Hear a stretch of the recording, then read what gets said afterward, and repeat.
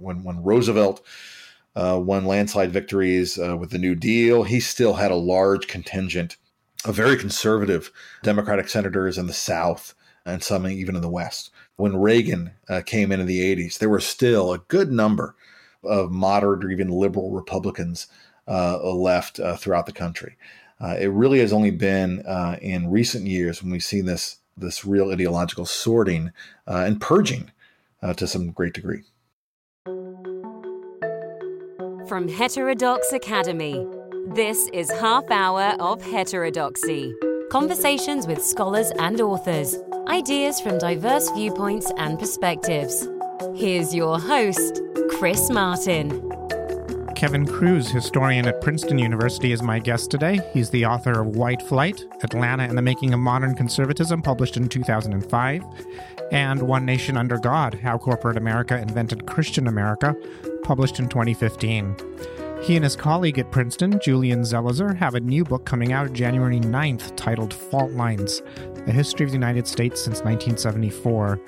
We'll be talking about that book in today's episode. Because the book covers 4 decades of American history, I extended this episode so it's 1 hour long instead of the typical 30 minutes. Hi, Kevin. Welcome to the show. I'd like to start by asking you about the course that this book is based on. When you teach this course, what part of this segment of history do undergraduates find most intriguing? That's a great question. So this is a course so when I got to Princeton back in 2000, I had a course that was U.S. since 1920. And that was a course that I think was probably designed in like 1960. And so it was already kind of a lot of extra material to fit in there. And as the years went on and more happened after I started in 2000, 9/11 and the war in Iraq and Katrina and the financial meltdown and all that, I decided that it was time to finally break the course into 2. And Julian Zelizer had joined the faculty by then. So we broke my old course in half at Watergate in 1974 and started teaching this new course together, the U.S. since 1974. We did that for 2 years, and now Julian does it on his own. And I'd say what really, I think what surprises students the most about this period really is just how quickly things had changed. There are a lot of things that they have come to take for granted in their lives. 2 of those would be they've all grown up in a post 9/11 world. And so they can't imagine what life was like before that. And they've all grown up in a world of the internet, and they can't imagine what life was like before that. So to walk them back in both directions and get them to understand the impact that several media revolutions have had on their lives, but also the way in which politics, both foreign and domestic, have radically changed over the last 4 decades, and things that they take as the norm were actually once revolutionary ideas.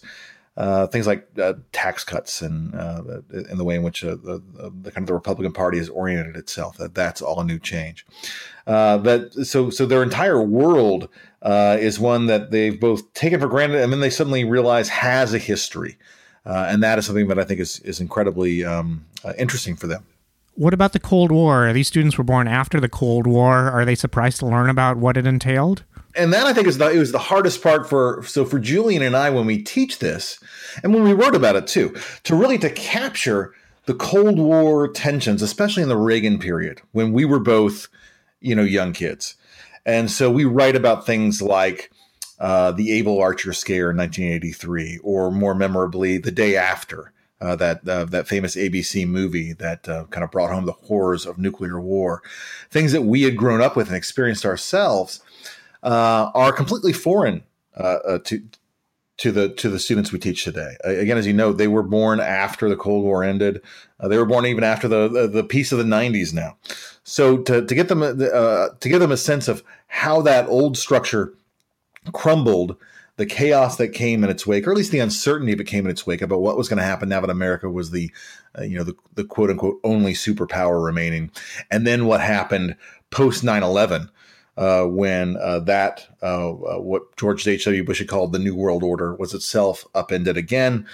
It really is a state of confusion for the country. And it's important, I think, for students to realize that there have been several not in their lifetimes, but at least in the lifetimes of their professors, have been several fundamental reordering of the global structure. Yeah, I know my students are surprised when I talk about how there was a point when many Democrats were more conservative than the average Republican, and many Republicans were more liberal than the average Democrat. They tend to find that surprising too. Absolutely, yeah, and that's something that I think is really hard to do these days, where they've come of age in a world in which, the two parties are very clearly and neatly for them laid out on ideological spectrums. Republicans are on the right, Democrats are the center to the left, and it seems it's hard for them to understand, but it was not so neat, and so. And actually, they ultimately find it comforting to know that this golden age of bipartisanship that they constantly hear about was actually largely just a result of the fact that both parties were ideologically diverse. And so if you were a liberal looking to get liberal legislation passed, you had to look inside your party and outside your party for liberals. If you were a conservative, you looked inside your party and outside your party, no matter what party it was. So there was always naturally a bipartisan veneer to these sort of things, but they were just as ideologically rigid as they are today. They weren't as neatly sorted into the parties. So students, when they discover that today, they sort of take some solace in that of we've always been this sort of, in some ways, this sort of ideologically divided. It's just that it used to have the veneer of bipartisanship on top of that.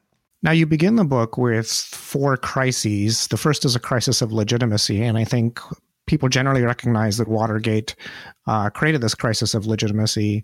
But when it comes together, 3, the crisis of confidence, the crisis of identity, and the crisis of equality, how did you decide to pull those themes out of history since 1974? Well, those titles maybe seem neater than the categories are, because what we really wanted to get into were the ways in which the country is riven along lines of politics, the way in which the old economy crumbles, the way in which old racial divisions crumble and new ones rise in their place, and last and perhaps most importantly, the way in which old assumptions about gender and sexuality really become transformed. And so the 70s are a moment where all these old certainties are in flux. And so we wanted to capture each of those and to try to complicate them in what we hoped would be interesting ways. So that early one on the political crisis that comes out of Watergate, that's a story that a lot of people have written before. But what we did is we wrote that story about Watergate and its aftermath and the Ford administration and the kind of the shortcomings of the Carter administration too. That's a familiar story, but we paired that in that chapter with a section on the changes that happen in the media. And they're driven also by Watergate. And so the rise of Woodward and Bernstein and the new vogue of investigative reporting is an important one that we tell. But we also talk about kind of the challenges to the big 3 TV networks and the major newspapers that starts in the 70s. And so we have this process of the fracturing of the media landscape that starts to take place in the 70s. We've got I love the quote we found in there from Jan Werner, the head of Rolling Stone, who's a liberal, but he's pining for this new landscape in which we'll have all these different voices. And he explicitly says, if we had a conservative media network, wouldn't that be great? I think he would have a different opinion of what that conservative media landscape has yielded today. But there's this moment in the 70s where things are fracturing and falling apart, and there are new opportunities here for change. And so we wanted to track that across politics, across the economy, across race, across gender and sexuality. And you talk about 2 movies, at least 2, Network and Nashville. And I love Nashville myself as an immigrant. I learned a lot about America from watching Nashville. Do you assign those movies to your undergraduates? I haven't assigned the full movies. What we tend to do is we tend to show clips. And we've shown clips from Network, or at least when I co-taught the course we did. I don't know if Julian's still doing it. Nashville's not one I've assigned, but Nashville holds a special place in my heart because I'm from Nashville. And so a lot of those scenes, the performance at the Parthenon, there's a scene inside a church that actually was the church I grew up in. It's a Catholic church, and they pass it off as a Baptist one. But those movies, I think, And it gives you another sense of what we try to do in the book to escape the kind of the dry political narrative. We often use movies like that as a way to capture a national mood.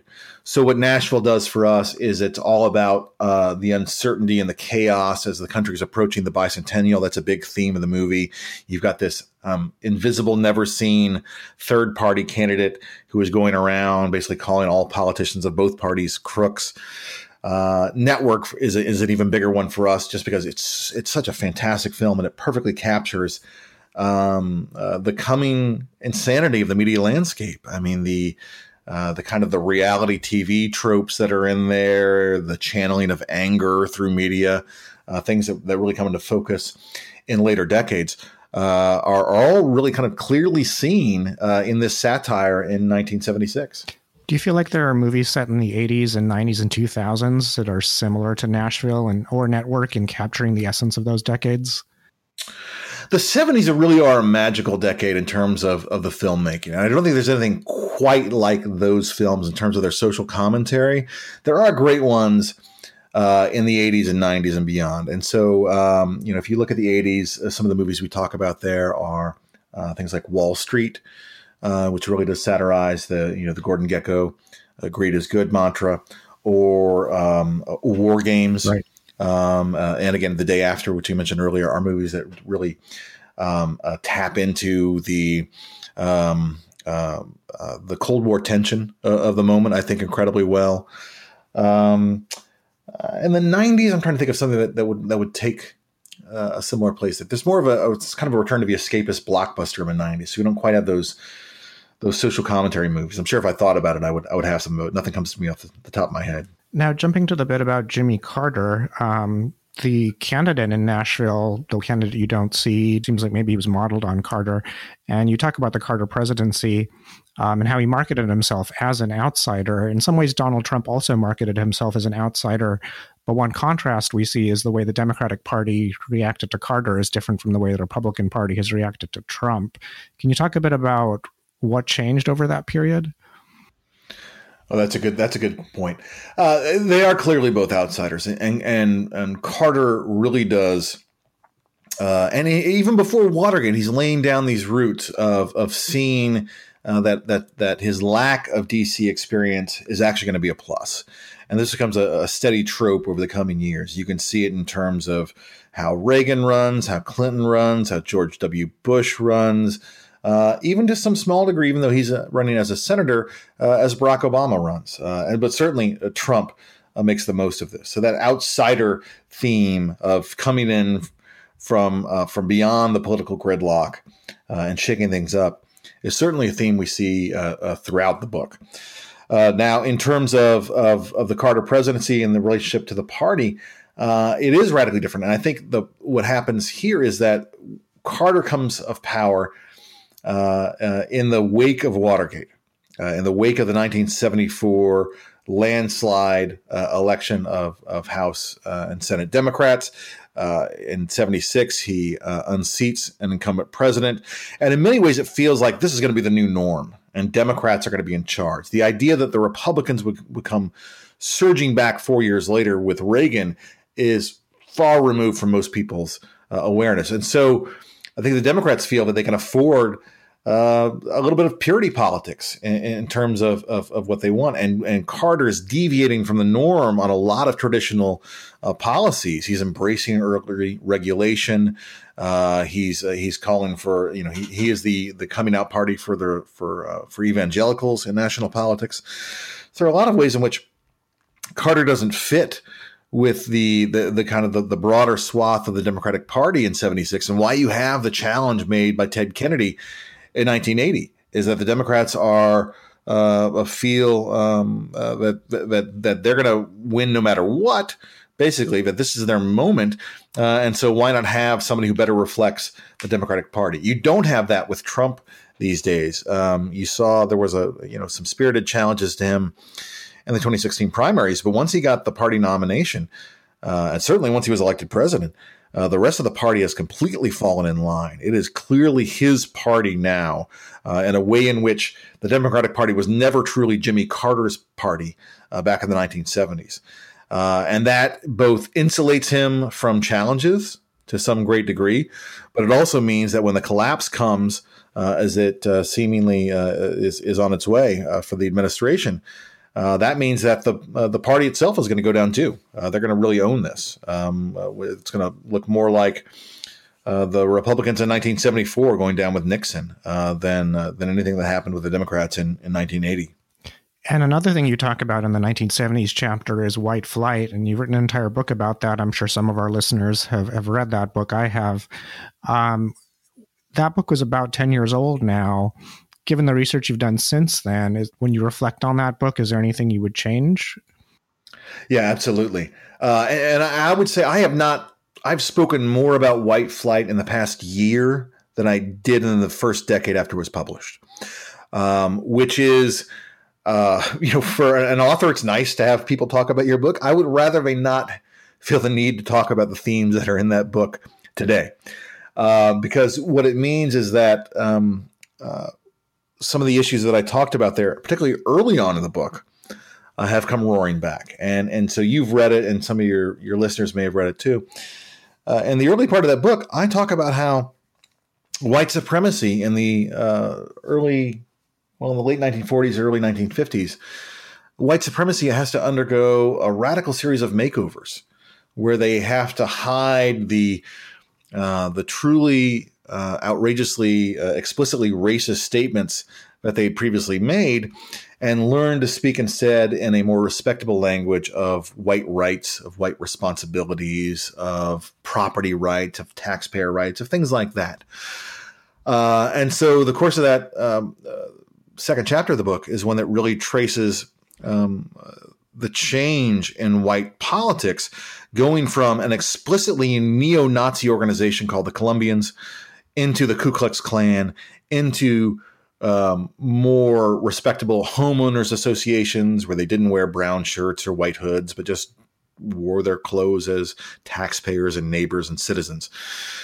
And so that book really, from that chapter on, traces the way in which racism becomes respectable.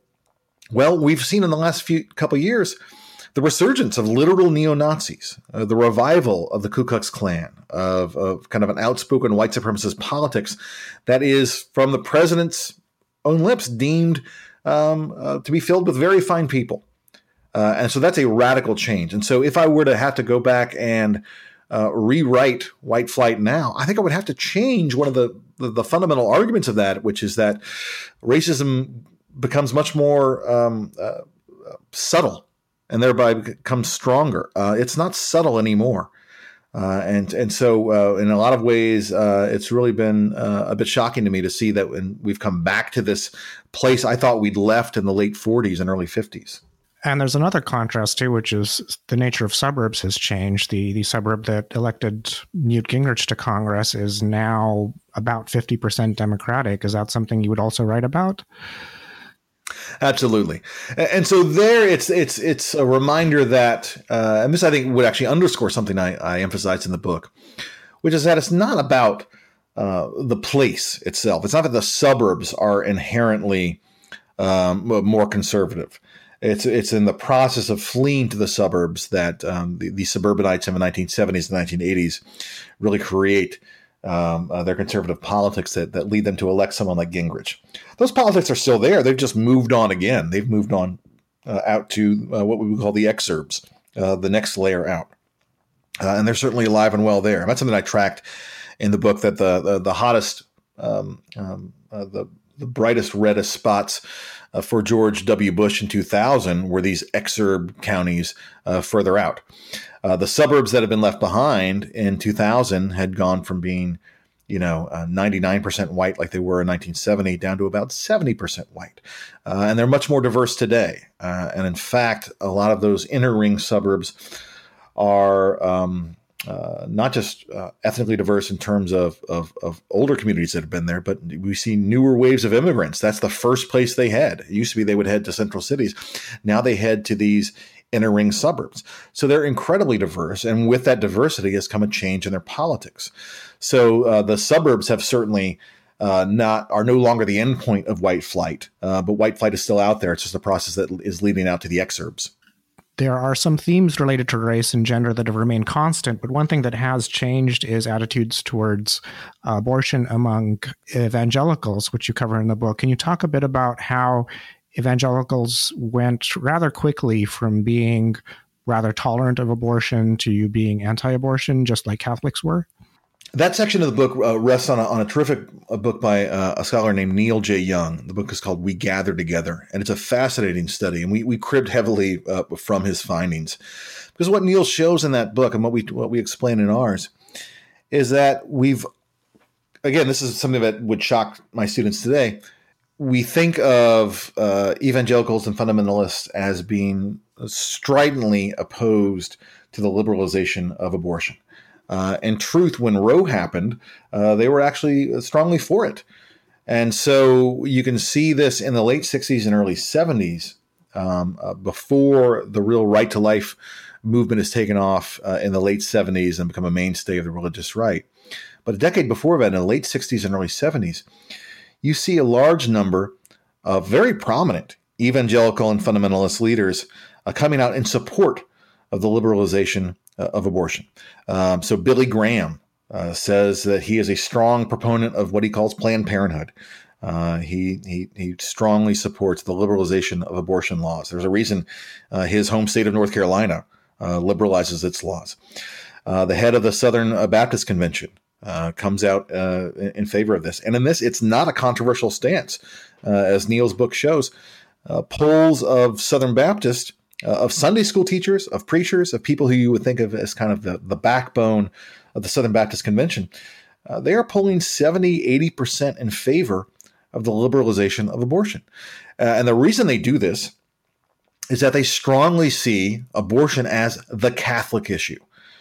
They see it as wholly bound up in the teachings of the Catholic Church. And this is a period in which Baptists in particular, but many Protestants are still strongly hostile to the political stances of the Catholic Church.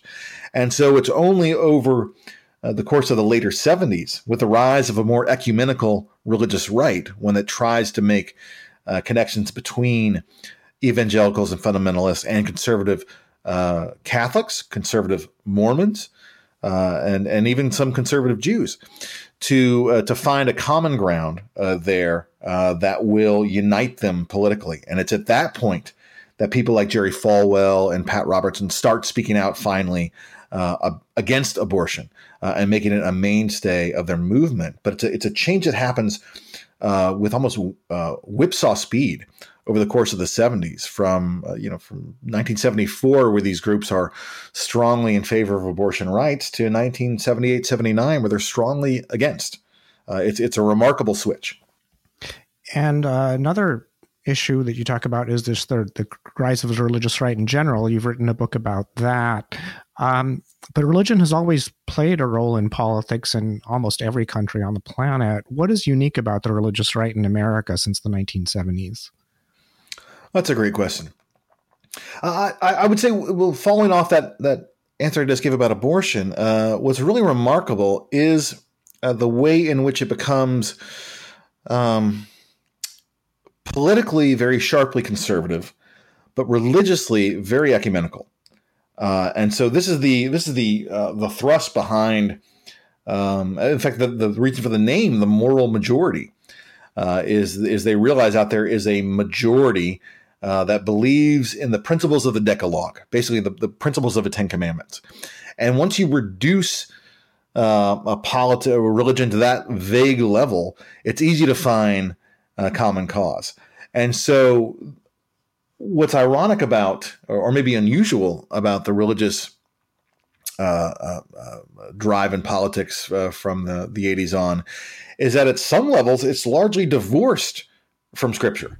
And so it's not, Baptists advancing a Baptist line or Catholics advancing a Catholic line. It's rather this broad, vaguely religious, but kind of incredibly capacious in terms of the denominations swept up in this movement. But one that moves in directions that to some don't seem to be rooted in Scripture at all. The campaigns against gays and lesbians, there's not a lot of New Testament lines about gays and lesbians. There's not a lot on abortion, and a lot of things that would have maybe skewed these true believers to liberal policy measures, talking about taking care of the poor, the environment, or things like that, are largely ignored.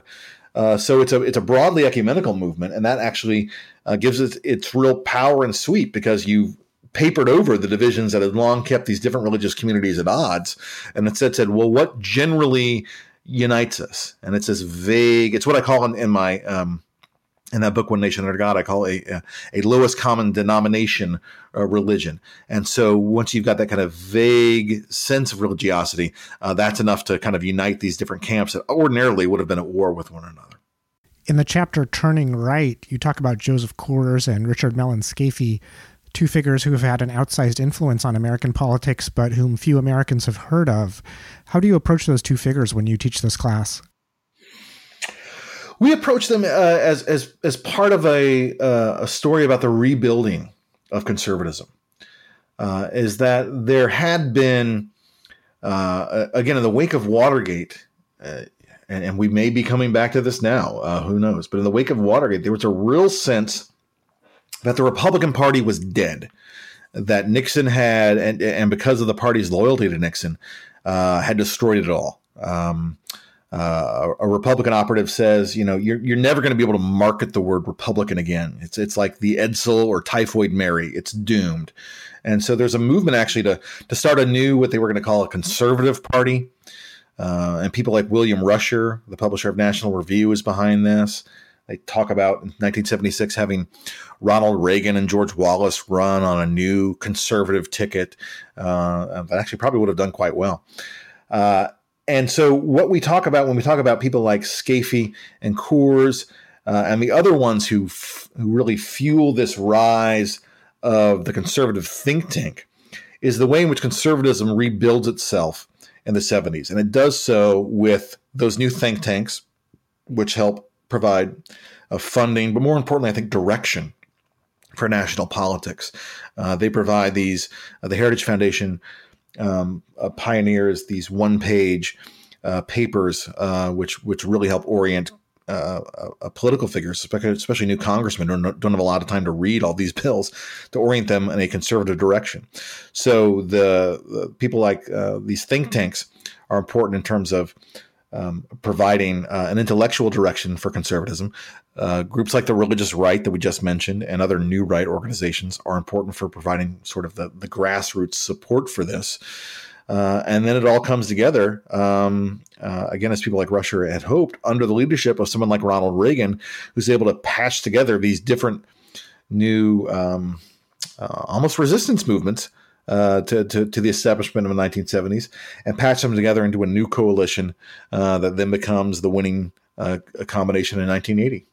When you talk about polarization, one of the figures you cite is Norm Ornstein. Yes, you cite Norm Ornstein and Thomas Mann, and I've had Norm on the show before. Their narrative is that the Republican Party has, in their words, become quote-unquote an insurgent outlier that does not acknowledge the legitimacy of the Democratic Party. Do you feel that argument is right? Do you feel like they get that right? Yeah. We rely on them quite a lot in the end because we really find their analysis to be dead on.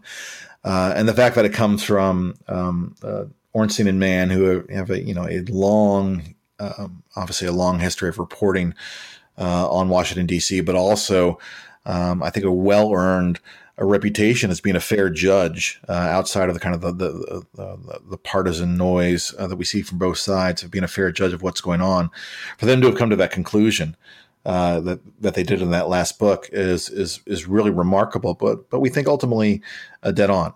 And I think what we've seen since the publication of that book only emphasizes just how right they were. If we're talking about the Republican Party increasingly becoming an outlier, which is, and in many fundamental ways, it's hard for observers to say this, but in many fundamental ways, hostile to fundamental values of democracy.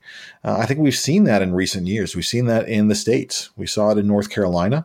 We've seen it recently in moves made in Wisconsin and Michigan, where the Republican Party lost the election in different ways, and then went about a process of sort of salting the earth to make sure that the Democrats who won were hamstrung from the start to subvert the will of the voters. So I think we've seen the kind of the Mann Ornstein thesis really play out in very prominent ways in the last election cycle. Speaking of Wisconsin and North Carolina and things that are happening at the federal level, some people, including Madeleine Albright and Tim Snyder, among others, have talked about fascism or totalitarianism as appropriate ways to think of these movements. Do you think those are appropriate terms to use here? I've personally shied away from those terms simply because I think that I'm not sure how productive they are for the conversation. And so while I can see why others would use those terms, I worry that they almost have the opposite effect of rather than informing people of shutting down the conversation. So I personally haven't used those. Fascism, I haven't used. Authoritarian, I think is certainly clear. Anti-democratic, I think it's coming into focus. So I have a skittishness, perhaps unwarranted, about using that term myself. But I think those who do are finding themselves on stronger and stronger ground with each passing month. Do you think there are some states that are bipartisan enough that those changes won't occur right now? No, nothing comes to mind. I mean, the ones that I would have previously held out as offering some hope are precisely the ones where we're seeing this hardest turn. And so and I think it's because these are states that could be considered purple, right, in the red-blue perspective. And because they're on that tipping point that you've seen the state Republican parties in these various places play such hardball. Is that because that makes such a huge difference, and they're worried about them tipping back to blue, and so they're doing all they can to hold them down. E.J. Dionne has a book that covers roughly the same period as yours, and his argument there is that conservatives have become steadily angrier because the Republican Party has promised things that they can't really deliver. What do you think about that argument? I think that's right. And I think, and this is where the part about the media, which is a huge through line that we have in the book, is I think so important, because those promises made by Republican officials, promises to sort of magically stop immigration or to recover a lost industrial economy, as Trump tries to do now, to magically win a trade war. Those kind of things. Those promises are made, and they become amplified by this right-wing media, things like Fox News or conservative talk radio or internet sites like Breitbart now. They become amplified by that. But what happens is when the politicians back away from those promises, as they inevitably do, when they realize that they can't outlaw abortion, which is a classic one. The religious right kept on being told that they elect us and we'll undo Roe. Well, it's been there for 45 years now. As these promises keep getting made, they get amplified by the media. But then once the politicians stop saying it, their words are still echoing through that media, right? And so the promises have been made, and there's a new sort of demand on the part of this constituency that they were promised this, and they need to be held accountable. And so that has been something that we've seen throughout the last few decades of this tension between the conservative media, which is demanding a sort of purity on these issues, and these political leaders who back away. Now, one thing that has changed dramatically in the last 2 years is that President Trump made all of these promises, and now that he's backing away from them, he's actually not being held accountable by these conservative media forces. So, Fox News has not, flayed him alive for demanding that Americans now pay for the wall that he insisted Mexico was going to pay for, right? or different changes that he's made in terms of or the success of the trade war, which they hyped endlessly, has now really come back to haunt him in terms of the economic result. I think we're seeing this with the stock market now. We're seeing this with unemployment as major factories are closing, like GM plants. And so normally this would be a moment where the conservative media would then hold those figures accountable, as they did in the 90s and the early 2000s with the Bush administration. And now they're really just kind of carrying water for him. And whatever he wants to do, they're saying that's what he always said he would do. And so that I think is perhaps going to hurt their credibility in the long term. But in the short term, it's really keeping people on the right in line with Trump, where they would have been in revolt in a previous time. And you talk about scorched earth politics, maybe returning to Ornstein here. You talk about scorched earth politics when you're talking about Republican opposition to the stimulus bill and the Affordable Care Act.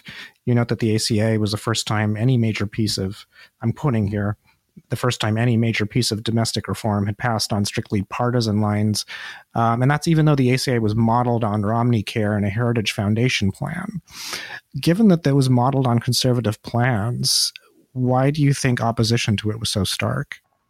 Well, so Obama and his supporters in Congress had modeled them on those conservative plans in the naive hope that there was some promise of bipartisanship, that they would be able to find conservative, or maybe not conservative, but moderate Republican voters to come over and support these Republican ideas. And that's clearly why they did it. That's why a third of the stimulus were tax cuts previously proposed by Republican members of Congress. That's why the ACA was, as you noted, based in equal parts on what Mitt Romney had done in Massachusetts, and some ideas from old Heritage Foundation think tank proposals. And so that was the goal: was we'll meet the Republicans, maybe not halfway, but a third of the way at least. We're using the numbers of the stimulus, and that will win over some support. What they didn't count on was the more hardball tactics of Mitch McConnell in the Senate and Eric Cantor then in the House, who explicitly told their caucuses that what this new president is trying to do is trying to win some bipartisan cred. And so what we can do is simply deny him that. We can break his promise to craft bipartisan solutions. We can break his promise for him simply by refusing to vote for anything he proposes. And that is a line explicitly laid out by both McConnell and Cantor in late 2008, early 2009, but they're going to hold their caucus united and in line. And it largely holds true. So the stimulus is, as you know, entirely on party lines. The Obamacare vote, you get 3 Republican senators cross lines and are so vilified for it that one of them, Olympia Snowe, retires from Congress afterwards, saying that it's simply become too hostile. Arlen Specter switches to the Democratic Party, where he tries to make a new home there and ultimately fails. And Susan Collins hangs on as the last one of these moderates. She's now the last moderate Republican in New England. I don't know if we would call her a moderate anymore. She seems to be voting increasingly in lockstep with Trump, but she's the last of an old breed of Republican in the Northeast that has been completely wiped out in the last few years. So what we've seen is that the parties have become much more ideologically rigid, and it's not a both sides issue. There's much more diversity of thought, I think, as we saw in the Democratic primary of 2016 on the Democratic side. But the Republicans have really become obsessed with a very narrow and much more conservative vision than they had before. And so they're trying to hold together internally, and anyone who's not fallen in line with this is dismissed as a rhino, as a Republican in name only. And there's increasingly less and less space for those rhinos who are what we would have previously thought of as moderate or even liberal Republicans. They don't exist anymore. Do you see any precedent for this in American politics? Not to this degree. I mean, we've seen the steady march to the right in the Republican Party over previous decades, but there was still home for these moderate northeastern Republicans, or we used to have moderate Republicans in California as well, and both places they've been largely wiped out. We didn't really see this with previous moves in which we had even a president coming in with massive supports. And then when Roosevelt won landslide victories with the New Deal, he still had a large contingent of very conservative Democratic senators in the South and some even in the West. When Reagan came in the 80s, there were still a good number of moderate or even liberal Republicans left throughout the country. It really has only been in recent years when we've seen this real ideological sorting and purging to some great degree. Now, one issue that's not covered in much detail in the book is foreign affairs. You don't talk much about Israel or the brokering of the Northern Ireland peace accords. Is there a reason you left that out of the book? Purely for matters of space. To cover so much of 4 decades and 400 pages was a tight task. And so there were invariably things that were left on the cutting room floor. And so as much as we would have loved to go into those issues, the revolutions in terms of the fall of apartheid in South Africa would have been another one I would have loved to do. There was just simply not enough room to focus on that. Part of this, I think, comes from the fact that the courses we teach, we have a foreign policy course at Princeton. And so the courses we teach invariably focus more on domestic politics than they do on foreign policy. But Julian wrote a book on national security politics, which would certainly helped shape our view of what was meant by the end of the Cold War, by the rise of the war on terror. But those big sweeping transformations are the ones that get the bulk of the attention in terms of the foreign policy side, and things like Irish reunification just didn't fit. And coming back to the topic of the media, we talked about network, but when it comes to contemporary social media, one thing that a lot of Americans are concerned about now is manipulation and deliberately fictionalized news. How do you prepare your students to deal with that world? That's a great question. I mean, at a certain level, I think we do what we've always done as historians, which is to teach our students how to analyze evidence. And a key part of that is to determine the veracity. But even once you've done that, is to really question who is this aimed at? Who's speaking? What are their assumptions? What are their arguments? What's the reception? And so that fundamental approach that we would use to a primary document from 100 years ago, something they can use for a primary document today. But what they need to do is they need to do what they would do back then, which is then to put that individual piece of evidence into a broader context. And if it doesn't make sense, if it seems out of place, then to really interrogate why is that? And then is this a valid piece of evidence? Is this verifiable? Do students express surprise when they learn about sources that they thought were reliable, but then turn out not to be? Oh, always. I mean, the way in which anyone who would have, fallen for a maybe not an outright con, but an urban legend is always kind of surprised and always a little saddened to find out that it's not true. So when I talk about the creation of the interstate highways, there's a common belief that 1 mile out of every 5 miles of an interstate highway was made straight because the highways were sold as the National Defense Highways, and that straight part of the highway had to be there so jets could land in case of World War III. Right. And some students have always heard this. It's something they heard from their parents, their grandparents, whatever. And I'd say, actually, that's not true. I've been to the Eisenhower archives. That's actually not a real thing. But what that urban legend does, and this is where it is useful still, is to say, look, people believe that because they knew these highways were linked to the Cold War, right? And so that's an argument I make in my lectures about Eisenhower's domestic policies, or about he could only get anything done if he framed it as supporting the Cold War. So look, the interstate highways were sold as a Cold War measure. That part about the jets in 1 mile being straight out of every 5 isn't true, but it actually, the fact that so many people believe that or had heard that underscores the larger point about these are the national defense highways. So there's a way of using, of kind of, busting the myth, as it were, but using the creation of that myth and why do people believe this in the first place as a way of teaching the truth.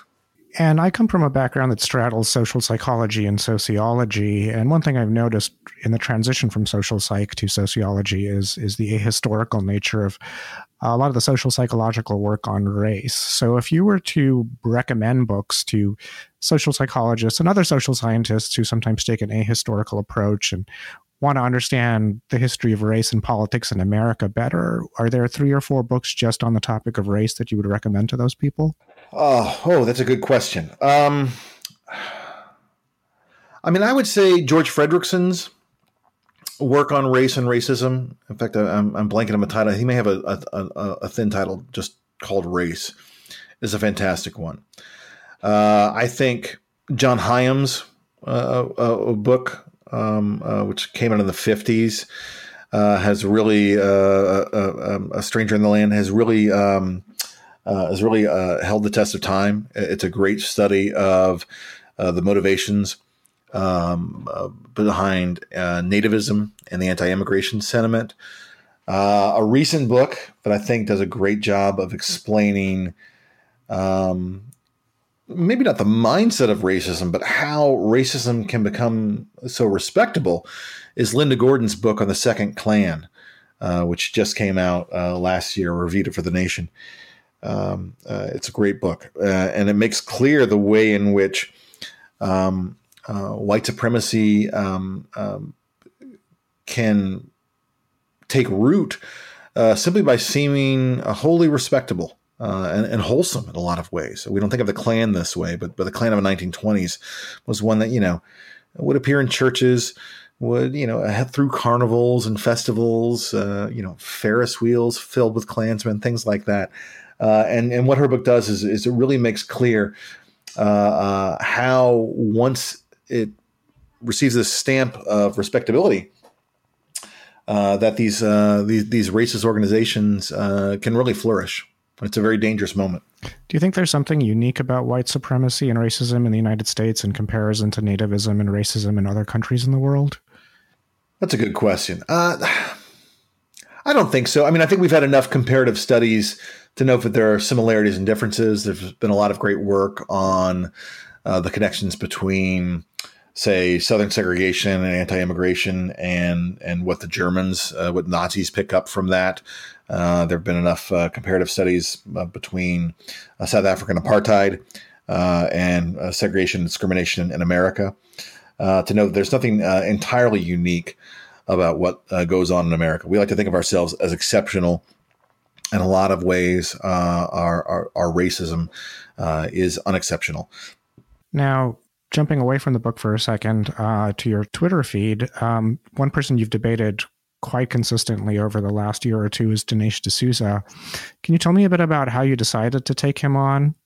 There wasn't a conscious plan. It just, his tweets kept popping up in my feed from other people responding to him. There was no one, kind of quoting him approvingly. And this was at a point in which I hadn't decided to take him on, but I'd grown into this role, as many other historians on Twitter thankfully have, of realizing that we have a duty to correct falsehoods.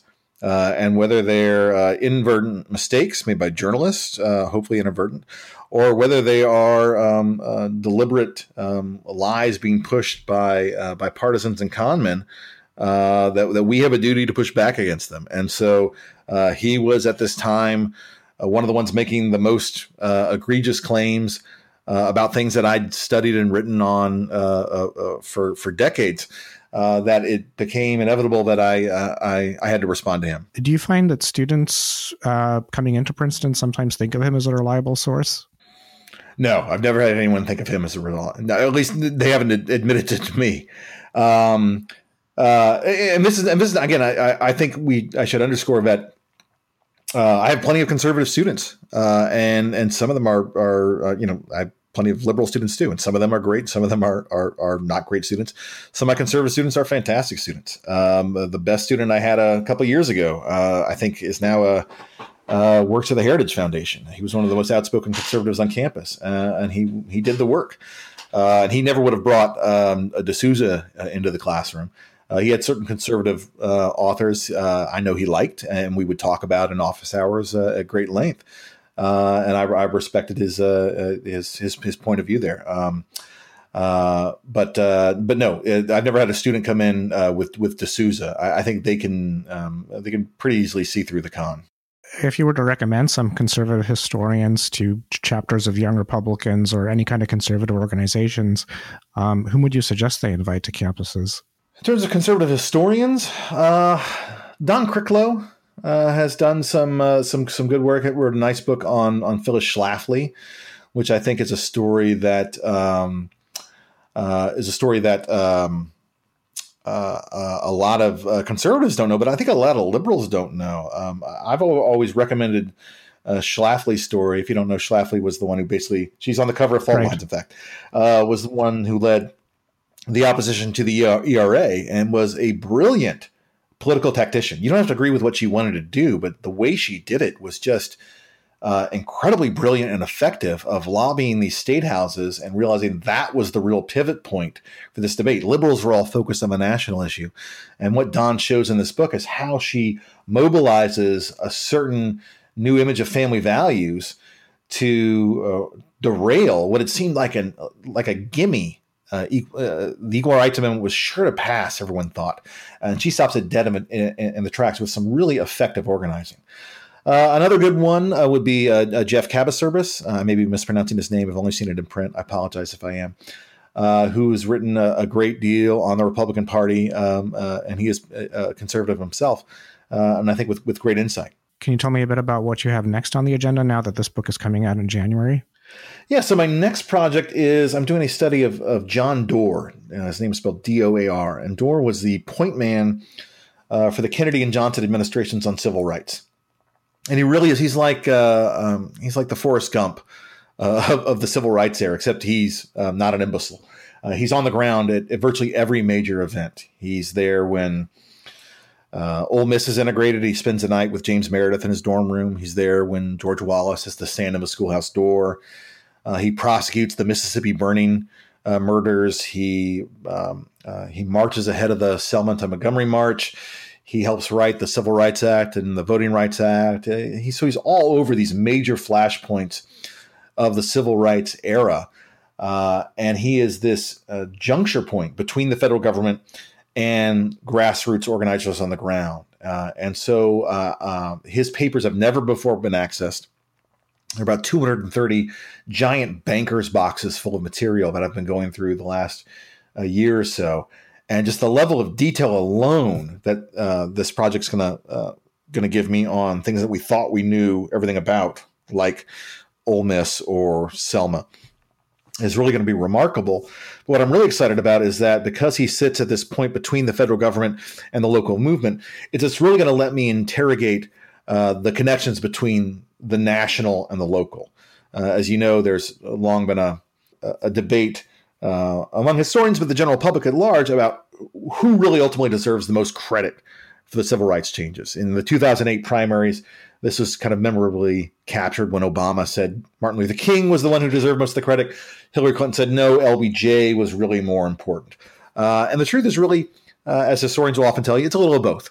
And so what Doar's going to let me do is really to suss out where individual responsibility lays, but also to understand, more importantly, the way in which power flowed between these different places, between the federal, state, and local level, between grassroots activists and government agents in D.C., and to think about how all these parts really fit together and how they really operated. So I'm really excited about that project. Was he also involved with policies related to affirmative action and diversity? I haven't gotten to that part yet. He resigns in 1967, so I think it's right when the affirmative action policies of the Johnson administration are taking root.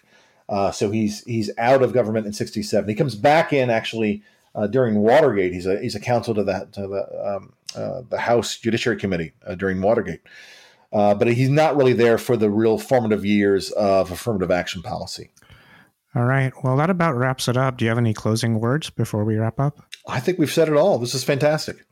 Well, thank you for joining us on the show. It was my pleasure. Fault Lines comes out in Kindle and hardcover editions on January 9th, 2019. You can follow Kevin Kruse on Twitter at Kevin M. Kruse, and you can find links to the books that we discussed in today's show notes. My next episode features Chad Wellman, professor at the University of Virginia. He's a historian of intellectual thought, and we'll be talking about his recent essay in which he responds to Jonathan Haidt's assertion that universities must choose between one telos, truth or social justice. If you have any comments about today's episode, you can contact me at podcast@heterodoxacademy.org or tag me on Twitter at ChrisMartin76. Thanks for listening. This podcast is produced by Heterodox Academy. Find us online at heterodoxacademy.org, on Twitter at HDX Academy, and on Facebook.